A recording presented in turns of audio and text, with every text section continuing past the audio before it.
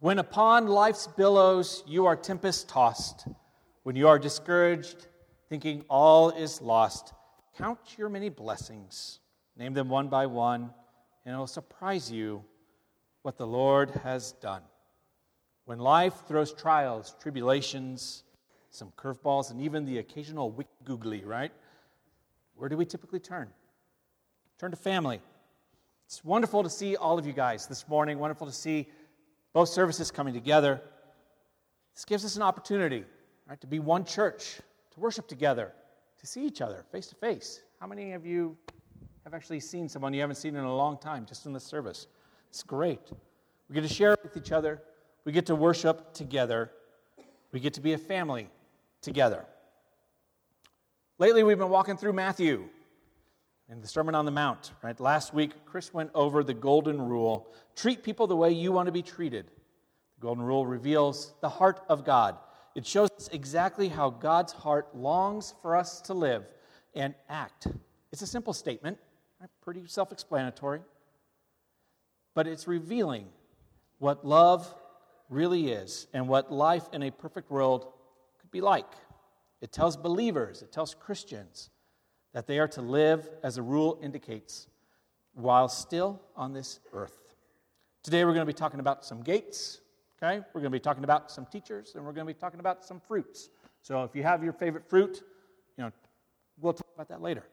But let's start. We're going to be in chapter 7 of Matthew. We're going to start in verses 13 and 14. Enter through the narrow gate, for wide is the gate, and broad is the road that leads to destruction, and many enter through it. But small is the gate, and narrow the road that leads to life, and only a few find it. Okay, so I'm going to need some help. Okay, so all the kids, I need help from the kids. And from the bigger kids, I need help from 3 of you guys. So why don't the 3 come up? Kids, come on up. Any kids, all kids, small kids, big kids, little kids, short kids, purple kids, blue kids. Hi, kid. Okay. So, you guys are going to help me out. Okay. Okay, wow.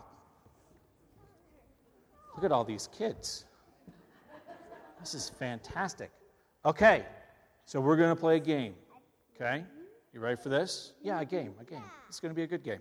Okay, so we are going to have 2 gates. Okay, count them. 1, 2. Okay. Do we need to have just a moment so we can wave at everybody? Hello. Hi, everybody. Yeah, see? Perfect. This is a fun game. I know, you should be up here next week. Okay, so we need 2, we're going to have 2 gates, right? Okay, we're going to have a big gate, then we're going to have a small gate. We're going to have the big gate over here, so big gators, go over there. You're a small gator? No, I'm a big gator. You're a big gator. Okay, so why don't you guys get down there on the other side? Yeah. I'm 8. Okay. Okay, and then we're going to have the other gate on that side. Okay, so here's the deal. Other gate. You guys are going to go through a gate, okay? You pick a gate, and then go through that gate as many times as you possibly can. Okay, but there are some rules. 1, don't hurt the gate, okay? 2, don't hurt each other. 3, don't hurt me. I bruise like a peach, okay? So, I already have, yes, thank you. I have a bruise on my head. I do.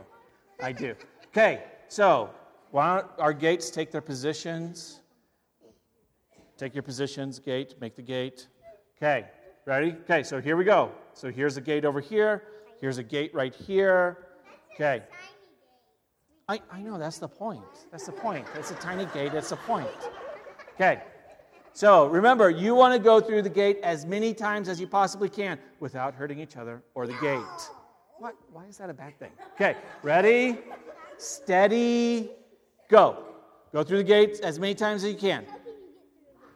All right, hey, you're going to have to figure it out. Go through the gate as many times as you can. Keep going through the gates. Go through the gates. Perfect. What?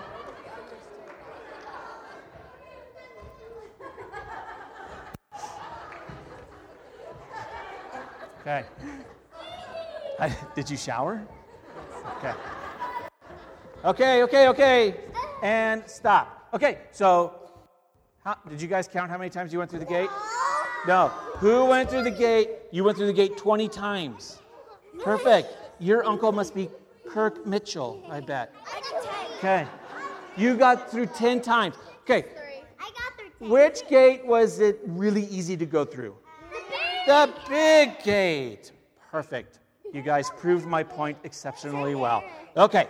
So, let's give these kids a great hand. They are wonderful. Thank you so much. Why don't you guys go ahead and take a seat.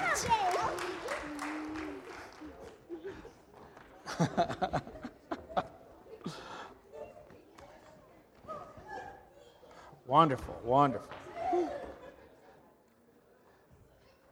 So not only did we have some gates, we also had some stunts that were happening over here. I don't know if you guys were able to see that. But just like everything else in life, right, there are decisions that need to be made. Just like our illustration, there were 2 gates. Right? We had this one way over here, really big and easy to find. And we had this one that really blended in nicely with the kids. But it was a gate nonetheless. So, and honestly, we usually only face one gate, don't we? We don't typically face 2 gates. It's not like we have a gate here and then a gate here. No, we have this nice, big, easy gate that's just standing right over here. And then this other gate that we have to turn and find. We have to seek it. We have to search out that small gate. The big gate is easy to get into. Typically, we don't even have to think about it. We just take a step, and we're already in there. It's quick to navigate, easy to follow, and boy, does it have a lot of amazing things to offer. So those of you that love the show Seinfeld, remember that episode where Kramer does the Adopt a Highway, right? Adopt a Mile. And he wanted his highway to be luxurious and spacious. So what he does is he takes some black paint and turns an 8-lane highway into a 4-lane highway, right? Just paints right over those lines. And suddenly, we now have all of these cars. They're supposed to be driving down the highway in 4 lanes. Now, suddenly they're in 2. Think of the confusion, the calamity that causes, and the chaos that brings, just for that 1 mile. It's amazing. The narrow gate, just like in our example, he's got to be found, right? We got to find where that little guy is. But small is the gate and narrow the road that leads to life, and only a few find it. Find it. Look for it. Seek it out. The narrow road is not readily seen. The small gate is not readily apparent because, like we said, right, it's facing in the complete opposite direction. We have to search by turning. Turn from the world and seek out the gate. And not only that, but the gate is difficult to enter. No one even tried to enter the gate, but he was to keep his legs closed, right? So that would make it a little bit harder for the kids to get in there. We didn't have to do that. We also told the gate not to hurt the kids, too. So safety first. And not only that, right? But recall the story of the rich young ruler.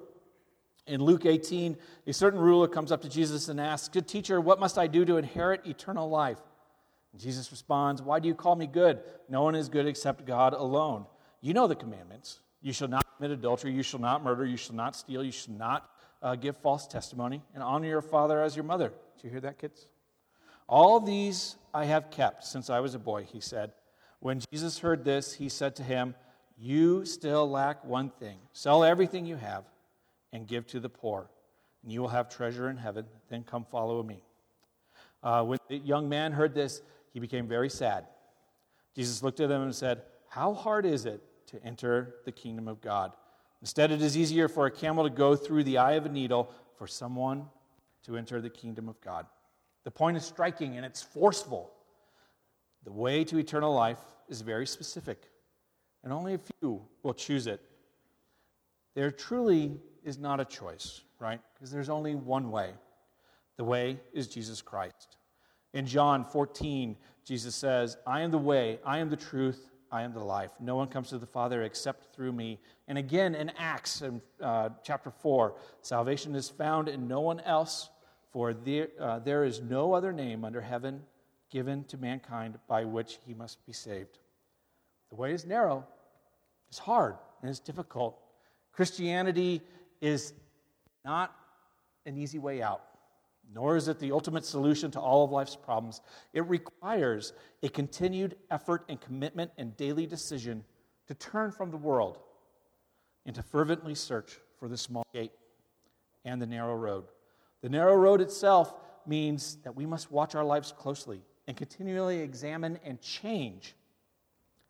That is the beauty of the gospel, isn't it? Come as you are, change to be like Christ. We must be diligent and careful while on the narrow road. Pay close attention to what's ahead of us. I'm sure some of you have heard of the Hana Highway, right, in Maui. It's beautiful, wonderful, and the many turns and curves that are on the Hana Highway. I'm sure some of you have even been on the Hana Highway. But for those who don't know, right, the Hana Highway, it's on the island of Maui. It's pretty windy. So windy that it actually has 620 curves, turns, corners, in only 64 miles. But to give you an idea of how crazy this road actually is, the town of Kalahuli, which is to the west, is actually only 52 miles away from Hana. But the road itself is 64.4 miles, meaning that almost 25% of the road is turns, is corners, right? Be diligent. But for those that have been to Maui, I would actually argue that the Hana Highway is not the craziest road in all of Maui. There's another road just on the other side of the island, on the west side of the island, called the I'm butchering this. So if you know, Hawaiian, I really apologize. But the Kahikili, we're just going to call it that, Kahikili Highway is just as curvy. But on the Hana Highway, they have this wonderful thing called the center line, right, the dividing line. On this road, there is no dividing line. So, it's shorter, curvier in comparison to the Hana Highway. And dangerousroads.org, yes, there is a dangerousroads.org website, and I'm sure they even have an app, actually says this. The Kalakili Highway is a strip of one lane paved road framed by rock on the other side and sheer cliff drops on the other. With a length of 20 miles, it's a legendary road known for its snaky turns, narrow passages, and dangerous road conditions. It's not for sissies. That's a quote. And shouldn't be attempted by novice drivers. There is little room for error on this road. It is mainly a narrow, curvy, cliff-hugging, one-lane road without guardrails. It's more like a goat trail. Okay. For those of you that have driven on this road, firstly, congratulations for surviving that. Secondly, and I think you would agree with me, never have I concentrated so hard on driving in my life than when I was driving on that road. And never have I been so excited to see a middle dividing line on the road than after we were done with that. It was scary. It was hard. Marvin and Mary and Amanda loved it because they weren't driving.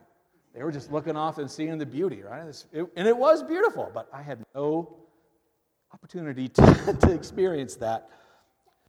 So the road is narrow, and sometimes the road itself is a goat trail. Family, it's so vitally important that we're talking about this.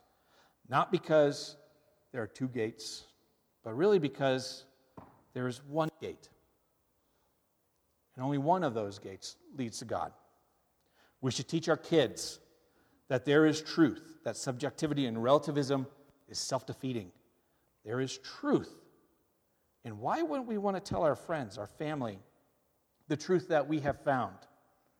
Instead of leaving our children to fend for themselves in a world full of wolves, we should teach that Christ is the way, the truth, and the light. The road is windy and narrow. Let's not stray or be distracted. And amazingly enough, speaking of wolves, in the very next part of the passage, we're actually going to talk about some wolves here. We're going to talk about some false teachers. So let's go back. Matthew chapter 7, starting in verse 15. Watch out for false prophets. They come to you in sheep's clothing, but inwardly they are ferocious wolves. By their fruit you will recognize them. Do people pick grapes from thorn bushes or figs from thistles? Likewise, every good tree bears good fruit, but a bad tree bears bad fruit. A good tree cannot bear bad fruit, and a bad tree cannot bear good fruit. Every tree that does not bear good fruit is cut down and thrown into the fire. Thus, by their fruit, you will recognize them. So Jesus calls out three things specifically here in this passage.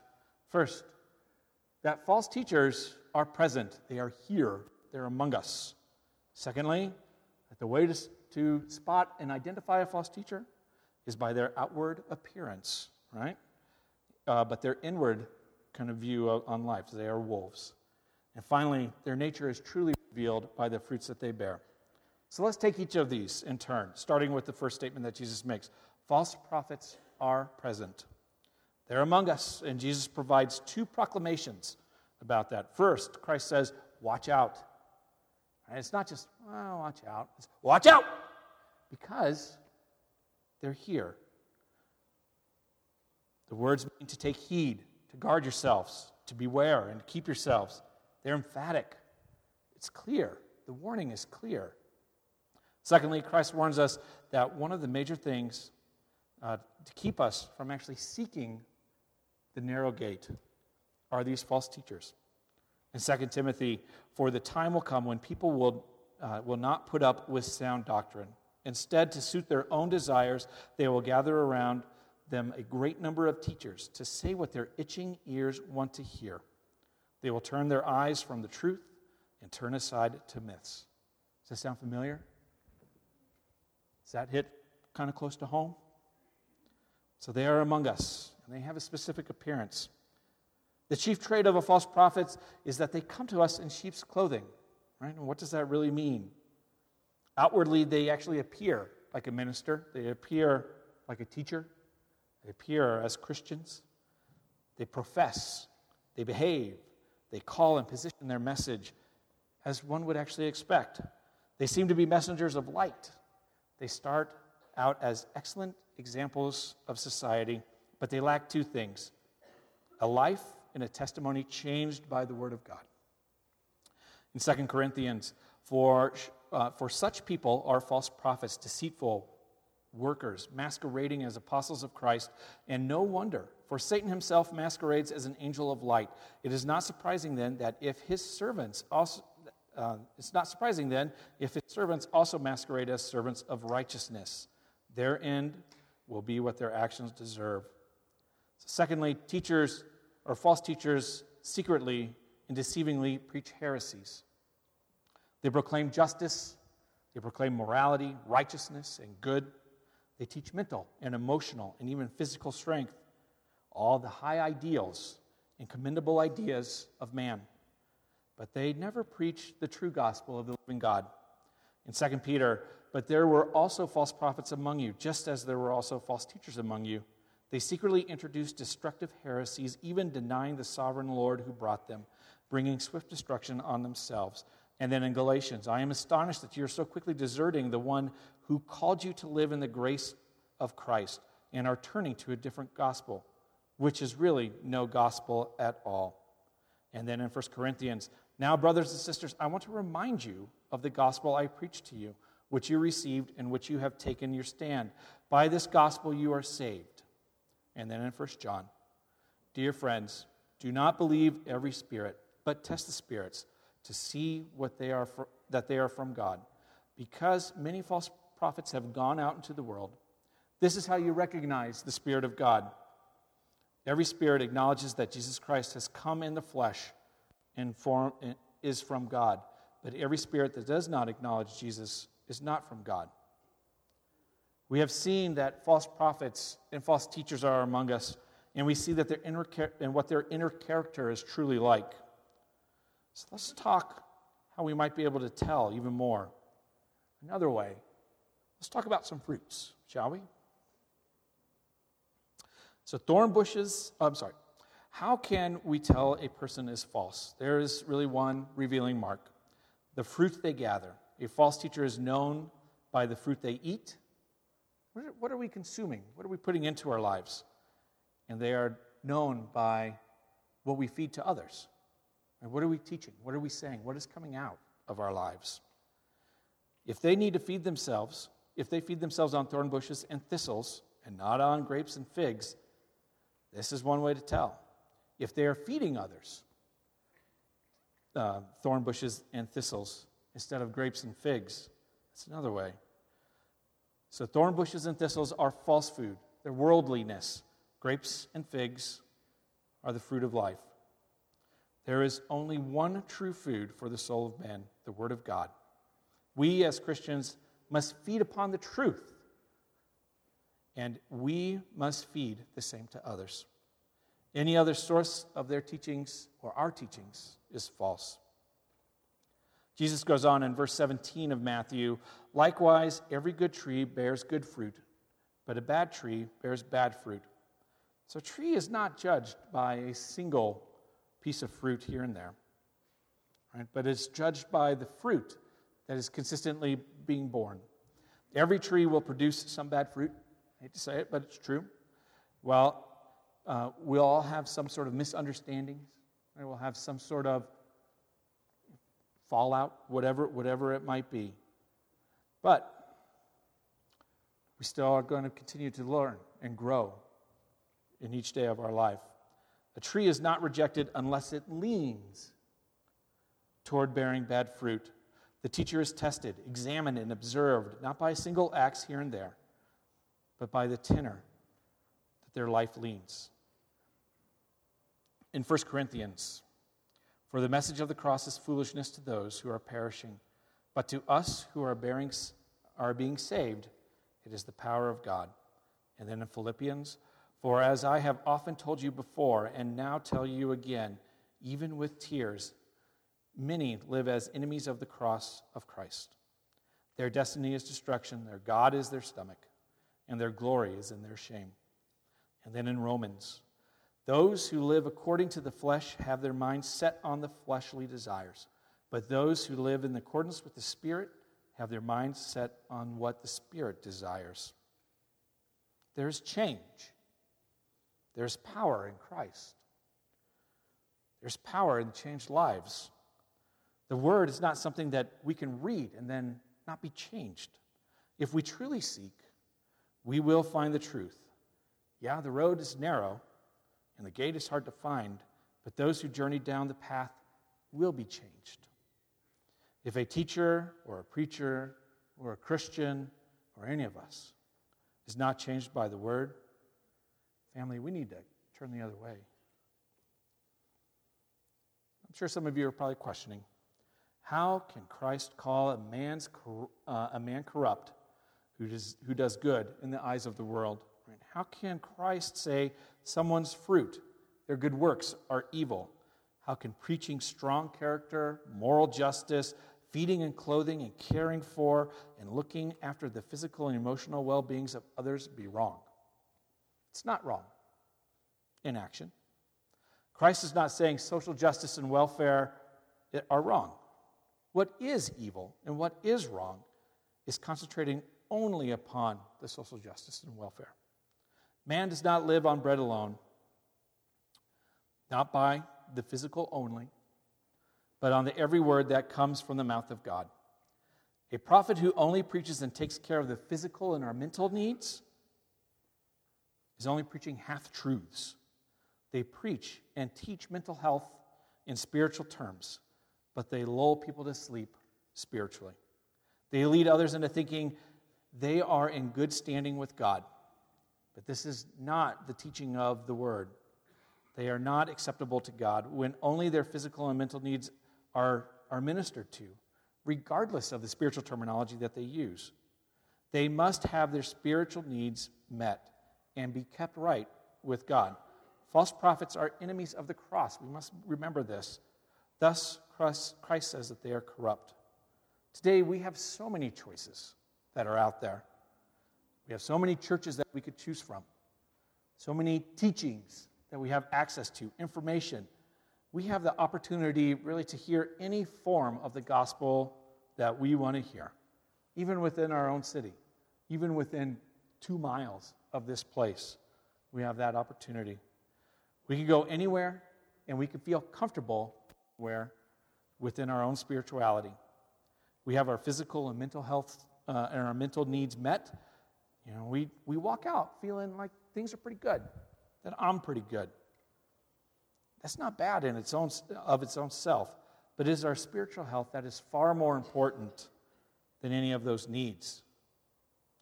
Emphasizing grace and faith and minimizing behavior or change is not acceptable. This world is temporal. Our spirits are eternal. I get the idea that we constantly are looking for the perfect church. Well, let me break it to you. There is no perfect church. There is no perfect individual. There might be churches out there with the overly dynamic speaker, and I'll apologize right now that I'm not he. There are churches out there that have amazing music. There are churches out there that don't have political games that are being played. There are churches out there where at youth group you can get an iPad. You can get a hoverboard. We get fooled. We get on into this. Right? We are enticed and deceived by all the teachers that make the world sound great and wonderful, even with that spiritual vernacular, full of life and rewards, yet it's all fleeting. Christ was not overly concerned about our physical or mental well-being as he is with the state of our spiritual being. Last week, or a couple weeks ago, Jason mentioned that worrying is pointless. Look how the lilies of the valley are clothed and how the birds are fed. And for some, look at how luxurious some of our pets actually live. Why are we worrying about tomorrow? Christ came to save the spirit. Don't get me wrong. God does truly care about us intimately. He knows the hairs on our head, and for some that's a little bit more difficult than others. I think we're at 12 at the moment. But the point remains, right? False teachers and prophets, they're convincing. And they're here, and they are abundant. Family, like I said, the church is by no means perfect, but it is important for us to find a Bible-believing, gospel-focused church to plant our feet in. Not only is it good for others, but it's good for us. It's good for the individual. Getting involved in a church builds community, builds believers. It builds a family that has the same purpose, a common goal, and a common focus, which is Christ. It's a beautiful thing, an amazing thing that the Spirit will move through and work in as we contribute instead of being consumers. Through God, we can do amazing things for our community. If we're jumping around from church to church, that community simply cannot happen. So why don't we stop it with all of this mixed church stuff? Right? Plant yourself. Get involved. Build relationships with our imperfect people. Know who God is and be the change and be changed by His Spirit. False teachers, false prophets, they're out there. They entice to a lovely stroll down the wide gate and the wide road. I think we can all think of times that we have encountered false teachers, those trying to spread a corrupt gospel. And frankly, after a couple millennia, counterfeits are plentiful. But let's end on one story, right, that was a little bit closer to the original. Simon the sorcerer, right, in Acts chapter 8. And I'll start reading there in verse 9. Now, for some time, a man named Simon had practiced sorcery in the city and amazed all the people of Samaria. He boasted that he was someone great, and all the people, both high and low, gave him their attention and exclaimed, "This man is rightly called the great power of God." They followed him because he had amazed them for a long time with his sorcery. But when they believed Philip, and he proclaimed the good news of the kingdom of God in the name of Jesus Christ, they were baptized, both men and women. Simon himself believed and was baptized, and he followed Philip everywhere, astonished by the great signs and miracles he saw. When the apostles in Jerusalem heard that Samaria had accepted the word of God, they sent Peter and John. When they arrived, they prayed for the new believers that they might receive the Holy Spirit, because the Holy Spirit had not yet come on any of them. They had simply been baptized in the name of the Lord Jesus. Then Peter and John placed their hands on them, and they received the Holy Spirit. When Simon saw that the Spirit was given to at the laying on of the apostles' hands, he offered them money and said, "Give me also this ability so that anyone whom I lay my hands on will receive the Spirit." Peter answered, "May your money perish with you, because you thought you could buy the gift of God with money. You have no part or share in this ministry, because your heart is not right before God. Repent of this wickedness and pray to the Lord in hope that he may forgive you." Then Simon answered, Pray to the Lord for me, so that nothing you have said will happen to me." Church, we're a family. Sure, the way of the world is a lot easier, it's a lot more convenient, and it's just right there. But we are called to be so much more. We are called to be conquerors. Let's be. If you're looking to know who Christ is, to call him your Savior, or if you just want to plant your feet here at First, or if you just simply need prayer, I encourage you, find me, find Jimmy, find Tim, find our prayer team that's going to be standing at the back. Don't let this opportunity pass. Let's pray.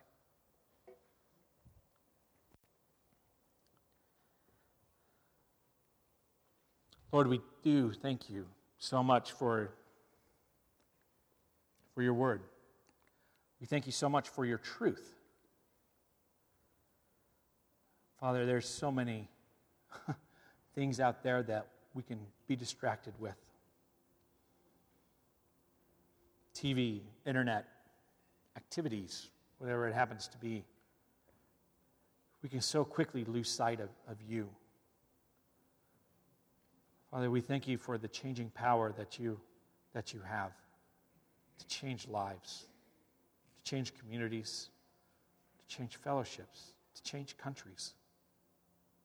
It's amazing. Father, we just ask that we continually seek, that we continually turn, that we continually strive to reach for you. Be with us. Shine in us. It's your name I pray.